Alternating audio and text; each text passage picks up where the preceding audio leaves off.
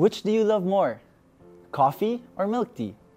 The mountain or the beach? Cats or dogs? Army or Blink? It's easy to love something we like or prefer.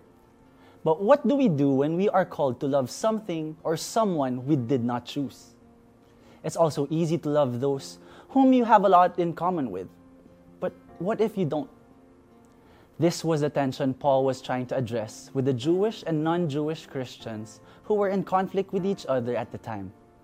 He exhorts them in Romans 12 verse 10, saying, "Love one another with brotherly affection. Outdo one another in showing honor." The word love here comes from the Greek word Philadelphia, which means brotherly love. It denotes a tender affection that we see in a family. It is where love is not just thought of, but it is expressed, it is felt. It is a special affection with fellow believers. And some would say that this is harder to do because it is easier to express love to a stranger since you'll barely see them after. But it is harder to love a brother because you have no choice. He's the family you're stuck with. We are to love them not only when they are lovable, but even when they are at a mess. Same is true in our Christianity.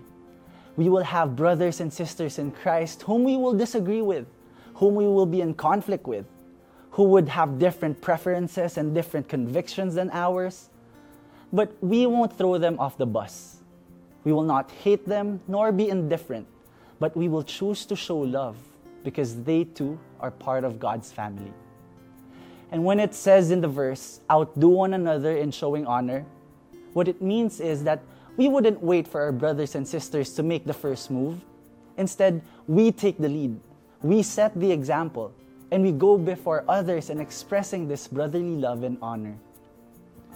Loving one another is hard to do, but we draw from the understanding that God chose to love us, and He chose to love them too. And so we love those whom He loves. How can you express this love to your brothers and sisters in Christ today?